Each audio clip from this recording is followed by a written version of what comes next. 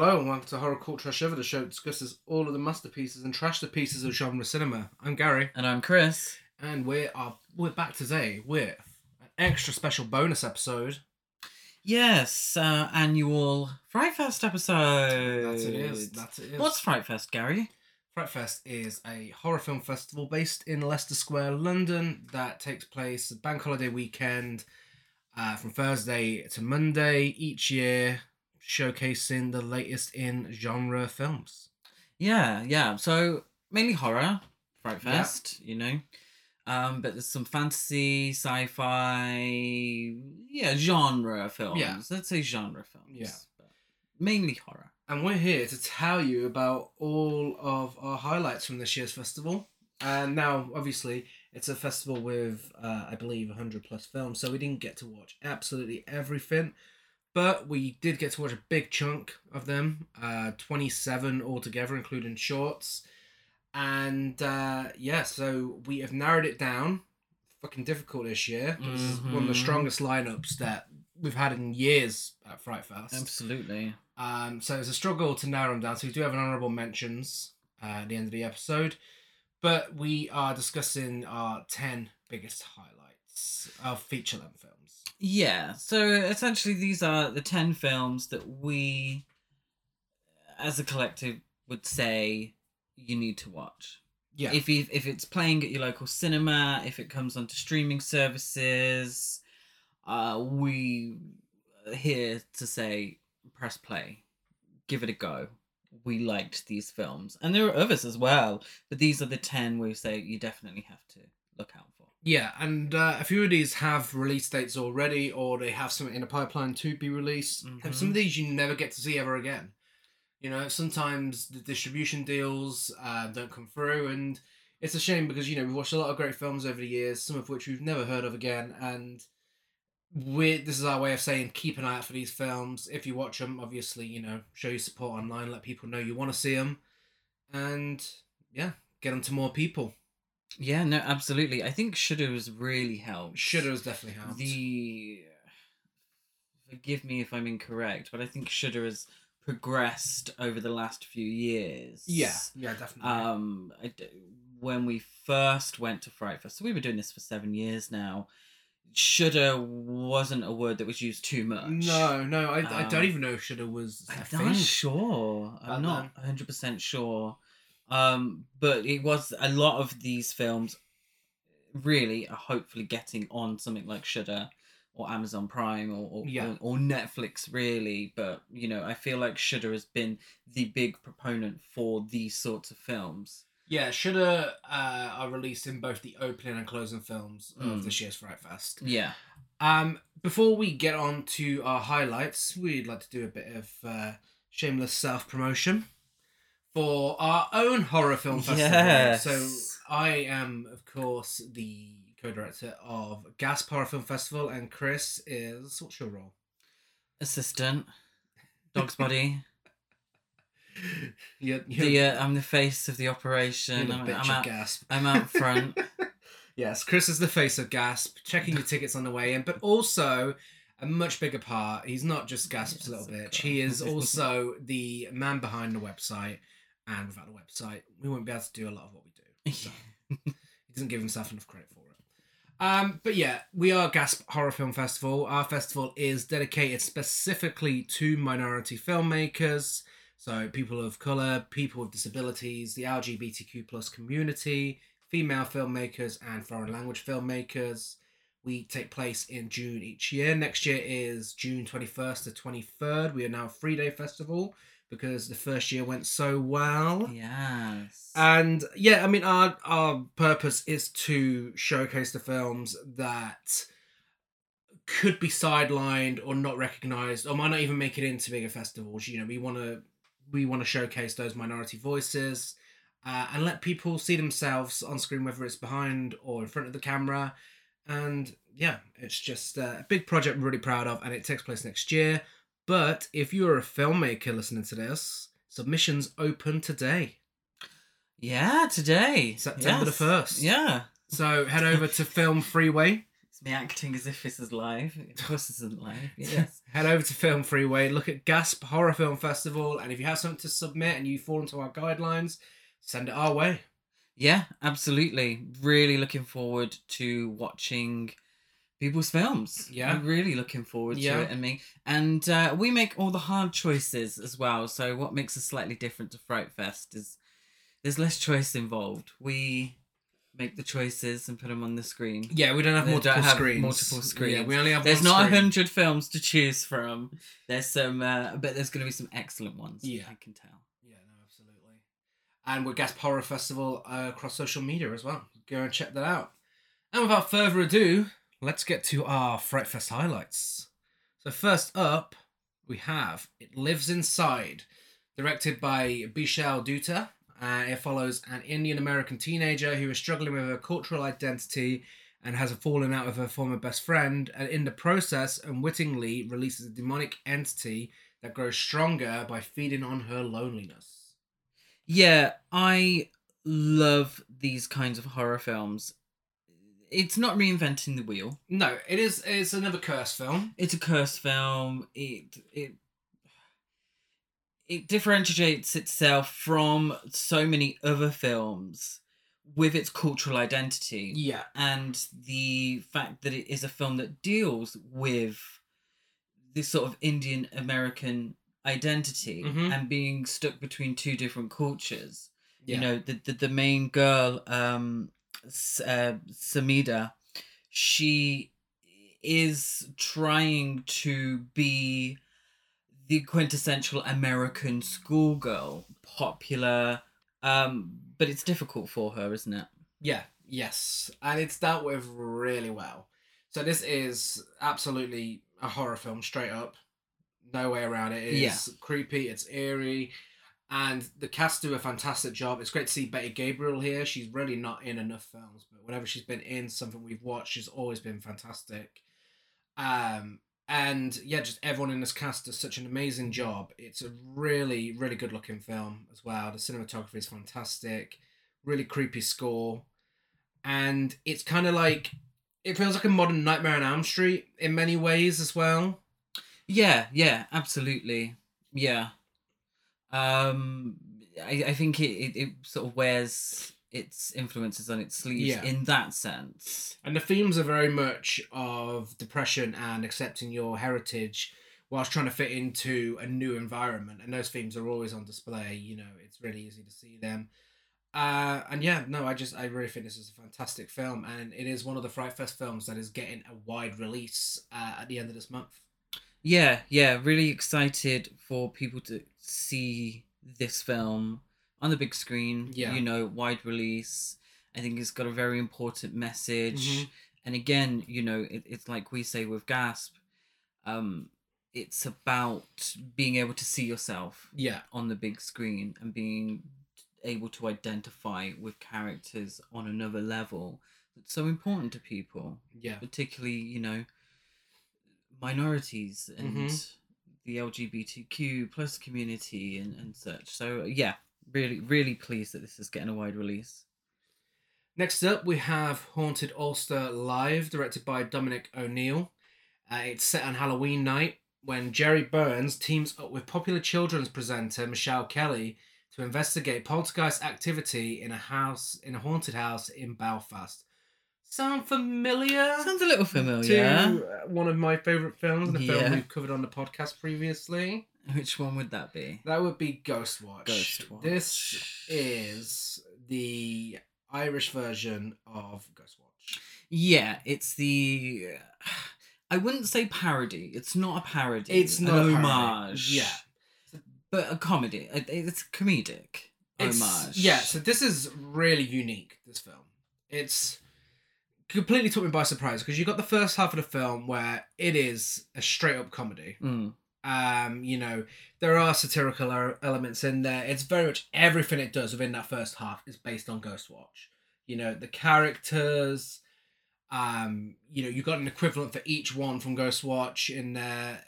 The humor's really funny. You know, it just feels like it's going to be a silly comedy and that's it. Once you hit the second half, it takes a bit of a turn. It goes really inventive with what it does, and it's actually really creepy. Yeah, it is actually creepy in parts, much like Ghostwatch. Yeah. As well. So it plays into the campness, Yeah. really, of Ghostwatch. As scary as Ghostwatch was, it's also high camp. Yeah. Now, looking back over the Uh-huh. decades, it's, you know, quite silly, really. Yeah. And Haunted or Still Alive actually manages to deal with both of those parts Yeah. of Ghostwatch and sort of create this, you know, love letter to Yeah. Ghostwatch. And that's what I fully believe it is. Yeah. One of the biggest standouts is Antoinette Morelli, who plays Sinead Love. Sinead Love. Do you have anything to say about Sinead Love? I've got a lot to say about Sinead Love. She wore the same coat that my mum wore in 1998. She is high camp. She's giving Derek Acora Yeah. and Ivy together. Yvette Fielding. And she is very much the sort of, I wouldn't say satirical, but the comedic parody of Most Haunted. Yes. Those YouTube videos that are like, oh, there's a orb. Yeah. And it's, you know, a speck of dust, or did you hear that? Did you hear that? Yeah. Sort of YouTube videos. Yeah. Yeah, no, it's fantastic. She's definitely one of my biggest highlights. And I also love the 90s set pieces as well. They managed to get the feeling of the 90s perfectly within 2023. That's very impressive. I don't know if they built the house or somebody had just left their house like that for the last 30 years. Next up, we have Cobweb, directed by Samuel Bowden. And this follows an 8-year-old boy who tries to investigate the mysterious knocking sounds that are coming from inside the walls of his house, unveiling a dark secret that his sinister parents have kept hidden from him. Yeah, the trailer's been out for this one for a while. The trailer's been out Again, for a while. Again, this is another wide release. Yeah. I believe it is Lionsgate, I think they said. Okay. At FrightFest.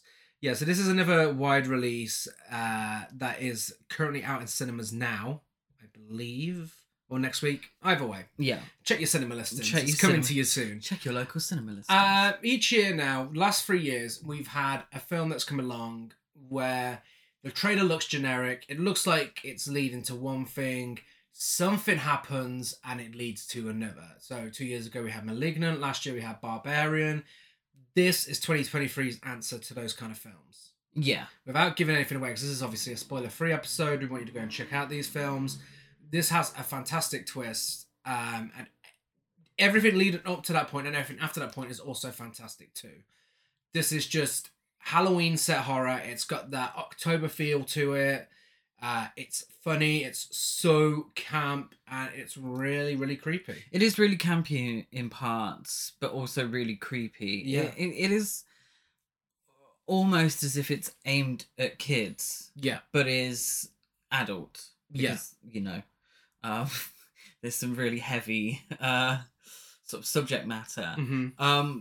But yeah, it almost fairy tale like, I suppose is what I'm going for. Yeah. With the way the parents act and the sort of acting choices as well. Really enjoyed Cobweb.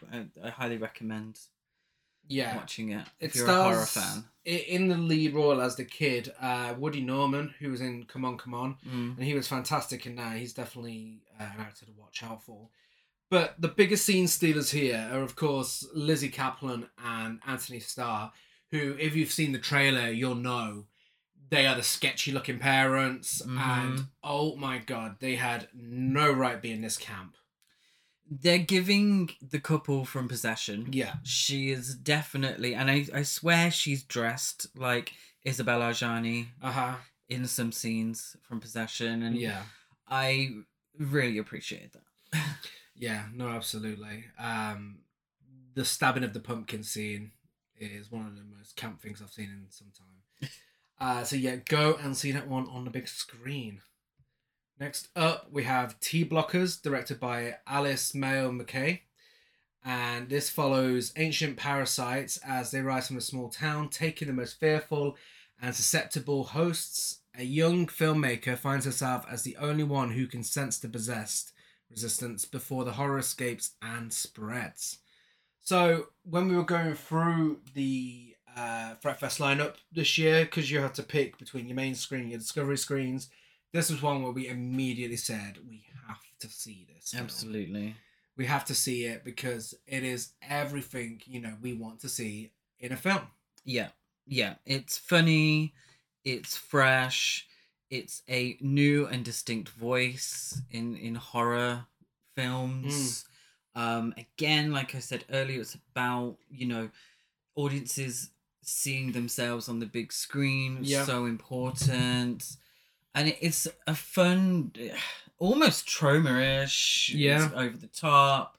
But it's got a message to it. It's got a heart and really likable characters.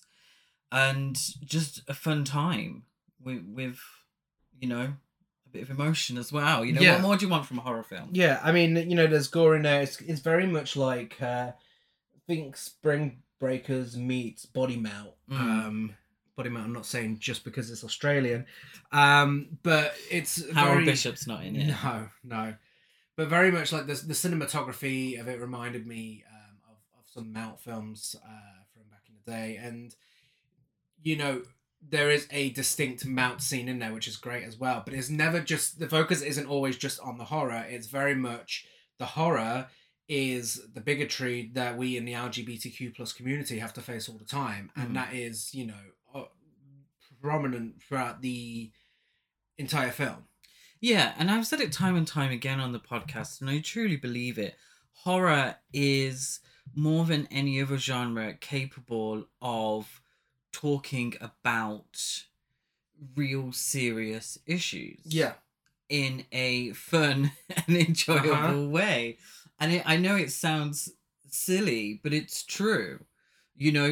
More than any other genre, horror can really talk about the horrors of real life, of the day-to-day life. And in a film like this, it does it in a fun, campy, good for her cinematic universe kind of way. Yeah. And it's fun and it's cathartic and loved it. Yeah. And in contrast to that, we have Departing Seniors, directed by Claire Cooney, which follows witty high school senior Javier as he develops psychic abilities, which he must use to stop a mysterious serial killer targeting his classmates. Now, whereas T Blockers, it very much focuses on, the discrimination that we have to face in the LGBTQ plus community and uses that towards its plot. This actually, it features a character who is bullied in school, but it doesn't focus on the bullying. Now, I believe we need both in horror cinema. We need the films that highlight the struggles we have to go through in a community, but we also need films where it's not the focal point, where it's not, the thing that the film revolves around. And whereas in T Blockers, we have, the film that focuses on the struggles we have to go through, Departing Seniors is the film that doesn't focus on that. This is a fun slasher film that's a very rude motorbike outside interrupting me. Yeah. Thanks a lot for that, whoever you are. But Departing Seniors doesn't focus on that. Instead, this is a straight up slasher comedy that is the slasher equivalent of That's So Raven. Yes. And whereas the character of Javier is concerned, he's bullied at school, but he bounces back from it and he's very confident. And that was just, it feels like something I haven't seen in a queer film. No. Which is a very refreshing change. Yeah, and it kind of answers the question of what if you were able to see yourself in a classic slasher film? Yeah. In terms of the horror, in terms of the slasherness of, that's not a word, but I'm using it, slasherness of the film, it's not reinventing the wheel. No. What it's doing is making the wheel gayer. Yeah. And it's bringing the screenwriter, forgive me, I can't remember his name. The screenwriter, he essentially said, I wanted one of my favorite films, the slasher genre, to include me, gay, in the lead, and Hispanic. Yeah. Yeah, Jose Notaras wrote the script, and yeah, he does a fantastic job. Between him and Claire Cooney, the two of them have really made something that is just so entertaining, so much fun here. It doesn't have over the top gory kills. More it's more Happy Death Day than Freaky, if that makes sense, in the way that it's not focusing on big bloody kills. But the references are in place, the characters are likable, the cast do a fantastic job, the soundtrack feels so late 90s, early 2000s. They've just, this almost feels like a late 90s, early 2000s time capsule, but made in 2023. And I'm absolutely here for that. Yeah, and it remembers to be funny as well. It's the humor made me laugh. Yeah, thank God, because there's nothing worse than a comedy that doesn't make you laugh. Let's be honest. Next up, for a film that is another, not an official comedy, but uses comedic elements, right? But definitely made us laugh. There's Suitable Flesh, directed by Joe Lynch. This follows a psychiatrist who becomes obsessed with one of her young clients with multiple personalities. So, if, like us, you love 90s erotic thrillers. Yes. If, like us, you love Stuart Gordon. Yes. And if, like us, you love Freaky Friday. Yes. This is the film for you. Yes. Which Freaky Friday? Well, we haven't seen the original, so Jamie Lee Curtis. The Jamie Lee Curtis version. Yeah, it's high camp. It's so much fun. Ludicrous. And just silliness. Yeah. I'm struggling to find the word to describe it. Well, I hate to go back to Malignant, but this isn't too dissimilar to Malignant. It's not too dissimilar. In the way that Malignant was a satirical approach on giallo films, this is very much the same sort of film, but with erotic thrillers. Yes. And, of course, it's based on a H.P. Lovecraft story. Mm-hmm. But this isn't your big Lovecraft monster neon lighting film, what you'd usually expect. This takes a completely different approach, and it really works. The main thing that does work in this film, the big selling point, and the one thing everyone needs to watch this for, is the mixture of Judah Lewis, Barbara Crampton, and Heather Graham in the three main roles. Because between the three of them, going back and forth with the body swaps, it is high camp and it is so entertaining. Particularly my biggest standout was Heather Graham, who she just commands the screen throughout in this. She goes full camp. She doesn't hold back.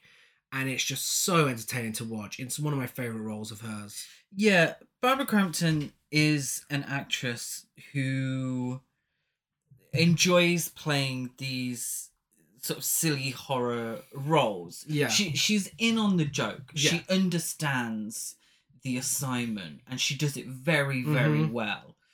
She's an absolute queen of the horror genre. Heather Graham, we haven't seen her in a lot of these kind of films. So I was a little nervous that she might take it too seriously. Yeah. Or not be in on the joke or be in on what these films are. But she was 100% committed to it. And she was amazing. It was high camp, glorious performance. I really, really thought she did a fantastic job. Yeah. And she was the heart of the film. Her and Barbara and Judah in particular. Mm. But I think the performances really made the film must-see entertainment. Yeah. It's one of those films that is slightly off. Like you said with Malignant, there's something, and it's hard to pinpoint what, but it's slightly off. Yeah. And in a good way. And you're like, oh, okay. Yeah. This is balls to the wall craziness, and I'm here for it. Yeah, you even get saxophone solos during the sex scenes. That's how far it goes with its homage to even 90s erotic thrillers. 90s erotic thriller, sex scenes. Yeah, glorious. If any of our previous listeners, any of our regular listeners, anyone who's not here specifically for this episode, if you recall when we spoke about Evil Never Sleeps with Heather Graham, yes, this is what that film would have been if it was a good film. Yeah. This is what that film should have been. Yes. And if you don't know what we're talking about, go back and listen to our Evil Never Sleeps episode to hear us talk about Heather Graham punching Jesus. Or being punched by Jesus. Jesus punches being Heather punched Graham. by Jesus, yes. And if that's not a selling point, then you're listening to the wrong podcast, guys. Yeah, no, absolutely. Yeah, it's fantastic. Heather Graham, swapping bodies with a horny twink, out on Shudder in October. Yes. Next up, we have one of my biggest surprises at the festival, and of this year so far. It's New Life, directed by John Rosman. So this follows a mysterious woman on the run, and the resourceful fixer assigned to bring her in.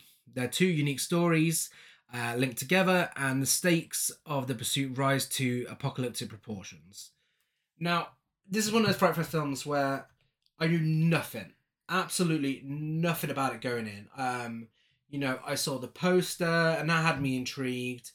Fantastic poster. Very good poster. Fantastic and it poster. really does a good job of describing what this film is. Yeah. And I was absolutely blown away. This is John Rosman's directorial debut. He's done nothing at all. No shorts. Nothing. Absolutely wow. nothing. This is his first film, and that is insane. Yeah. This is amazing. Again, another film, big twist that changes things halfway through.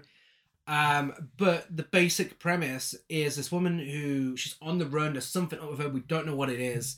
But the person going after her has ALS. Yes. And it's rare that characters of ALS are featured in films, let alone in horror films. But here it's dealt with in such a brilliant way that both raises awareness of ALS. I learned a lot from this film about ALS that I didn't know before, but also adds to her character, but not in a way that feels like a cheap plot point. It's very true, and it can be a fine line. Yeah. With using, a disability as a plot point, it can come off cheap. Yeah. And it didn't in this. No. It really didn't. And I felt like the film had something to say. Yeah. And obviously I'm not going to give too much away. But it also was thrilling. Yeah. It was the characters I was invested in. Mm-hmm. It was very emotional at times. And I just really think, fantastic. Really, and great performances as well. Great performances. I didn't recognise the actresses. I think one of them was from a TV show that we don't watch. Yeah. What was her name? Excuse me. Sonia Welger plays the lead, Elsa. Yeah, I think she was in. And Hayley Erin plays Jessica, the character she's going after. Sonia, we know from Anderson Falls, by the way. Oh no! Just thought I'd let you know that one. The lesson about yeah. But yeah, I just really think, especially for a directorial debut, really fantastic work, and I can't wait to see more from John Rosman. Yeah, no, absolutely. Really fantastic. This is one where I don't know about releases, but I really hope this gets a big release. It deserves it, because it looks like a massive film. It does. It does. The poster is really well made. Yeah.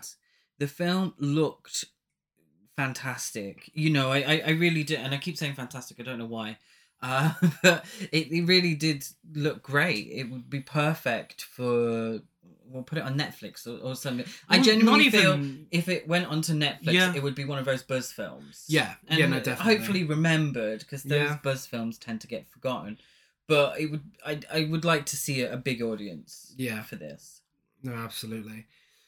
So, Enter the Clones of Bruce is up next, directed by David Gregory, and this is a documentary that dives into the Bruce Lee exploitation craze, otherwise known as Bruceploitation. I watched a few documentaries this year at FrightFest. This one is by far the best we've watched, and one of the best documentaries that I've watched this year. It's so fucking good.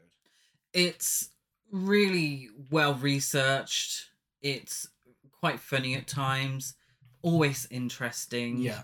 I don't know how long it took to make or how long it took to get everyone to agree to be interviewed, but it must have been real painstaking stuff. Yeah.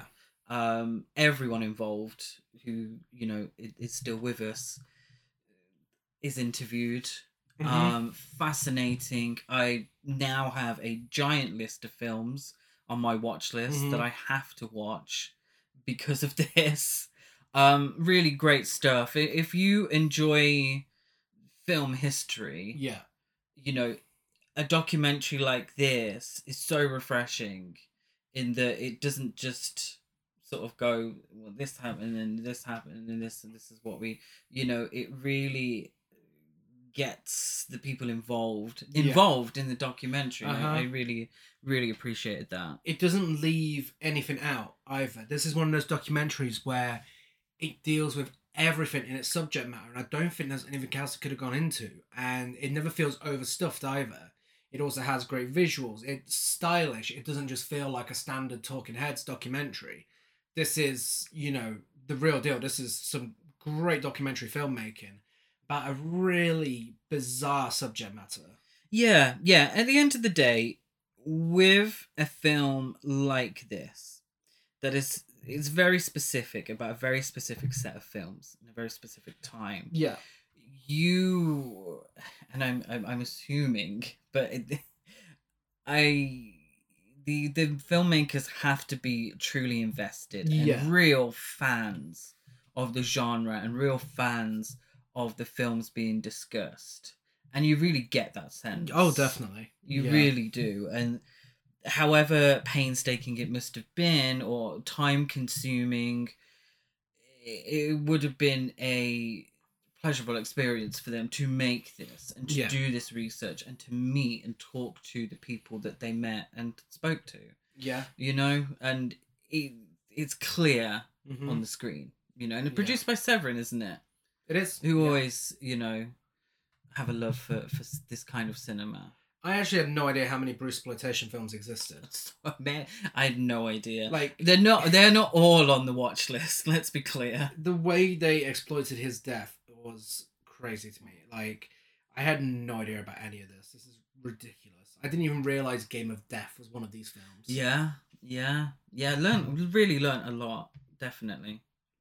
Next up, we have My Mother's Eyes, which is a sci-fi horror film directed by Takeshi Koshida, and it follows both Hitomi and her daughter Eri, who they are two cellists, who are involved in a traffic accident, leaving Hitomi without sight and Eri paralyzed.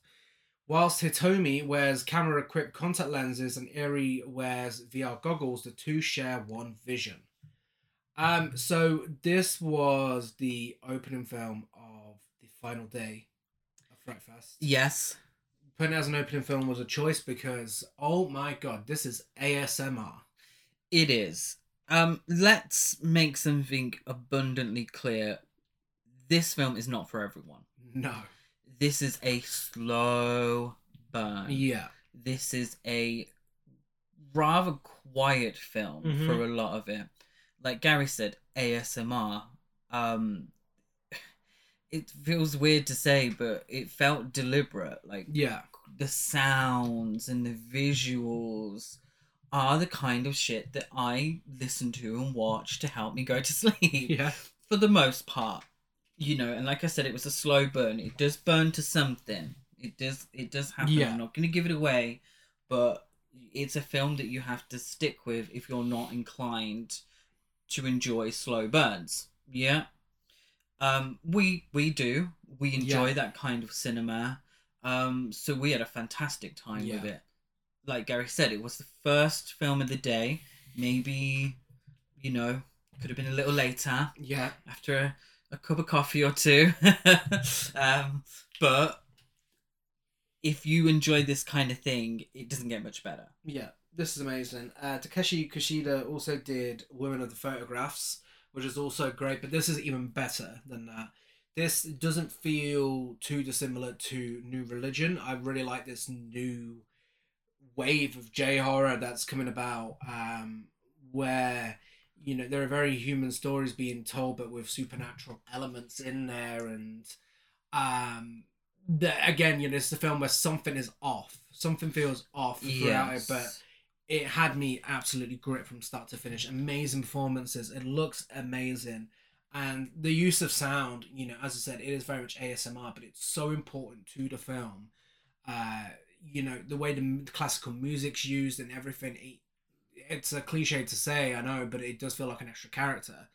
And it really does drive the plot forward. But I was just absolutely taken aback by this film and just how fantastic and how eerie it is.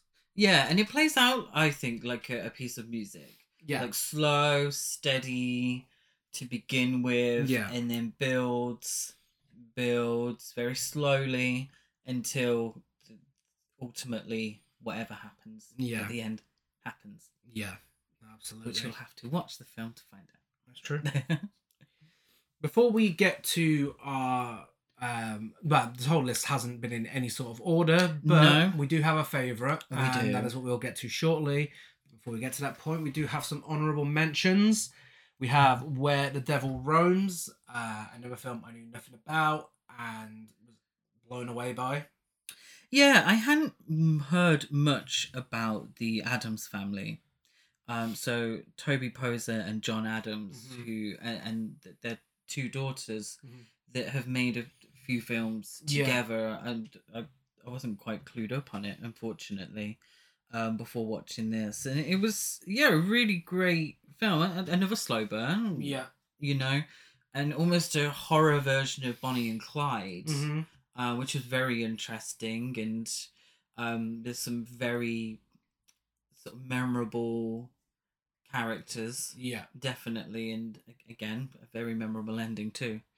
Otto Baxter, Not a Fucking Horror Story / The Puppet Asylum, his short film, which was a documentary about the making of the Puppet Asylum, but also about Otto Baxter's life, a director with Down syndrome, and this was just so heartwarming, so good. It really was, and it was a very honest documentary as well. Yeah. And Otto Baxter is such a interesting and likable person. Yeah. That you couldn't help but smile and feel emotional throughout the documentary, and then to watch the short film afterwards and how fantastic that was, it was really a triumph. Yeah. No, absolutely. And that's Sky Sky this month. So it's released in cinemas today, and it's Sky. So I think it's going to be on Sky Arts or documentaries by the end of the month. Yeah. Really, really recommend that. Yeah. Wreck, Terror Without Pause. If you are a fan of Wreck, it's a no-brainer. You have to see this documentary. It goes into all the little details about the making of the film and just how much passion went into it and how surprised the filmmakers were with how much of a big success it was and still is to this day. If you have the slightest interest in Wreck, you need to see this. Yeah, for me, it would make a great extra on a big deluxe edition Blu-ray. So, yeah. And next up, we have Dr. Jekyll. Yes, starring Eddie Izzard. Yeah. Really enjoyed this take on Dr. Jekyll. Yeah. Part hagsploitation, part Hammer film. Yeah. I just really enjoyed it. It was just a really enjoyable film. Yeah, good old modernised version of a classic tale, and that is going to be released in October, I believe. Nice. We have perfect for October. Yeah. The J-Horror Virus, which is a documentary about the J-Horror boom from the late 90s and 2000s, which is fairly interesting. A lot of great stuff in there. Again, more films for the watch list. Yeah. A lot. It was interesting to take um that Ring wasn't the beginning. Yeah, It was almost the end yeah. of what we know as J horror. Mm-hmm. So there's a lot of, like Gary said, films now on the watch list. Definitely. I have The Moor, which was a very exciting directorial debut, part of the new Bloodstrand Fright Fest, and a very, very bleak drama with some supernatural horror elements thrown in. That was just really creepy. Yeah, another film. I don't know if it's a theme going on. A film that slow Yeah, and then goes to a quite exciting yeah. end. Yeah. And as for the feature length honorable mentions, my final one is Punch, which is a seaside slasher. If anyone's ever wanted to see the most British slasher you'll ever see, this is your film. This is British through and through. And if yeah, yeah, okay. Yeah, That's the selling point, I yeah, suppose. yeah. Very, very British. And two short films as honorable mentions. Foresight, it's just 1 minute and it's hilarious what it builds up to. Yeah. And well, I can't say too much without giving it away. yeah, Yeah, you said all that needed to be said. yeah, no, absolutely. And Death Snot, which was absolutely disgusting in the best way possible. Ew, it's exactly what it says on the tin, and I wasn't best pleased. I chose to eat my Greg spaghetti at the wrong time. You did. And now on to our final highlight of FrightFest 2023. This is our favourite film of the festival, an absolute masterpiece, and quite possibly the best film I've ever seen at FrightFest. It is River, directed by Junta Yamaguchi, who also did Beyond the Infinite 2 Minutes. Yes, which is another 5-star masterpiece. Yeah, it follows Makoto, a waitress who works at Fujiya, as she is called back to work by the proprietress while standing by the Kibun River beyond the annex. However, 2 minutes later, for some reason, she finds herself once again not fighting. She does not fight the river. She's facing the Kibun River. So this very similar premise to Beyond the Infinite 2 Minutes, but somehow Yamaguchi manages to make this completely different. Yeah, so it's another film that deals with a time loop or, an issue with time. Yeah. But this one isn't dealing with the sort of ins and outs. No. If you understand what I mean, just in terms of the filmmaking process of the continuity of it all. Yeah. Is it? Whereas Beyond the Infinite 2 Minutes was very clever in its execution in keeping everything balanced and making sure Cinema Sins was happy. Do you understand what I mean by that? Whereas this one is the loop exists and that's it. And people have to deal with that. Yeah. And it's a film about human relationships. Mm-hmm. It's a film about time. Yeah. It's a film about life, really, and all that encompasses, and about growth and the future and the past and the present. And it was beautifully executed. I loved the performances. I loved the visuals. It top notch, just really beautiful. It's the only word I can. Every aspect of it was beautiful. It really was. It is about the chaos and stress that we have to face on a daily basis, and what we do to keep hold of 2 minutes away from that, but on the loop. And with that does come some dark consequences later on, but it never stops being funny. No, it's so funny from start to finish. Oh yeah. The big resolution is so over the top and stupid, but it's so funny and so entertaining. And again, this isn't even close to a horror film. This is not horror in the slightest. It's, it's barely fantasy. It's barely sci-fi. This is a straight up comedy. Yeah, I'd say fantasy as well. It is mostly a comedy, and it's just incredible. It just gives you that sort of warm feeling inside, that sort of comforting feeling, even though it was our first time watching this film. It's just one of those films that it feels like a big hug. It's amazing. It really, really is amazing. Yeah, just a really pleasant experience. Yeah, I never thought I'd see a film like this at FrightFest of all places.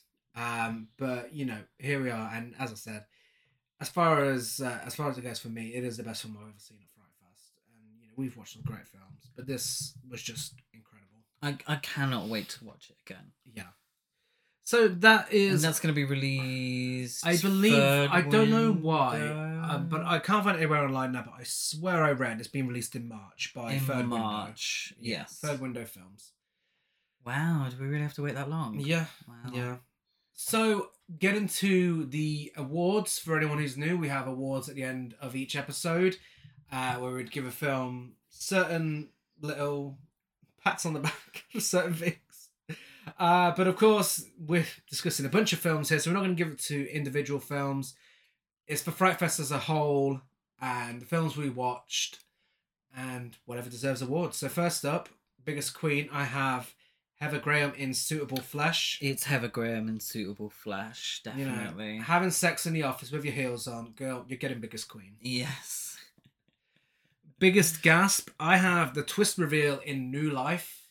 I have how much Bruce Lee's actual dead body was used in marketing other films. Yes. Yeah. Something we learned from Enter the Clones of Bruce, and we were horrified at just how much his funeral and pictures of his corpse were used.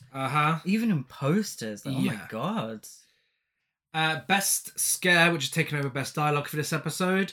I am giving it to Betty Gabriel's chase scene in It Lives Inside. Yeah, no, I completely agree. It Lives Inside for me was probably the scariest of the films. Yeah. But yeah. Yeah, this sequence in particular is very well edited. Betty Gabriel is just amazing. Oh, we love Betty Gabriel. If you put her in, there are certain actresses where if you put them in danger, it's always going to have a slightly more effect on us because we love Betty Gabriel. We love everything she's done. And finally, that's camp. I give it to Janice Ian from Mean Girls, aggressively stabbing a pumpkin in Cobweb, as well as the other weird and camp goings on between her and Anthony Starr. And I'm giving that camp to a film we haven't mentioned yet. We have not. Because it certainly wasn't in the top 10 and didn't really deserve an honourable mention. But it's Piper. Yeah. Piper is a film based on the Pied Piper of Hamelin Tale, starring Elizabeth Hurley. Yes. And within this film, and I don't think this is a spoiler. It's not a spoiler. No. I won't tell you the who, whys, or whats. No, I won't tell you the whys. I'll tell you the who's and the whats. Elizabeth Hurley whipping herself whilst still wearing a shirt for some reason. High camp. The whole film is high camp. But that particularly, just seeing Elizabeth Hurley doing that. Every second of Elizabeth Hurley's screen time in this film is camp. Yes. Her versus the rats. If you enjoy the films we'd usually discuss on this podcast, then you need to see Piper. It's neither terrible nor fantastic, but it's camp. It's so camp. Yeah. And if you're at FrightFest, you want to talk to us about what you watch, then we are Horror Cult Trash over on Facebook, Instagram, and TikTok, and Horror Cult Trash on Twitter. I'm Gaz92 on Letterboxd, Gazmo205 on Instagram, and GazCruz92 on Twitter. I'm Chris Barker823 on Letterboxd and Instagram. And if you like what you've heard today, give us a rate, review, and subscribe on iTunes, like a follow on everything else. Next week, on Tuesday, it's our first single episode week in a while. Thank God, all time off. Bloody hell. And, it's going to be enough to make up for 2 episodes. Oh, fucking hell. I'm saying this, we haven't seen it yet. We haven't seen it yet, so I can't say, but I think it will be. It might be. We will be discussing Titanic 666. Yeah. Yes, I haven't seen the other 665 films, but No. you know. Oh wait, we have seen Titanic 2. We've seen Titanic 2. We have seen Titanic 2. We've seen Titanic, The Legend Goes On. Oh, we have. Don't know where that falls in the canon. But yes, Tuesday, Titanic 666. We'll be back, same time, same place then. Bye.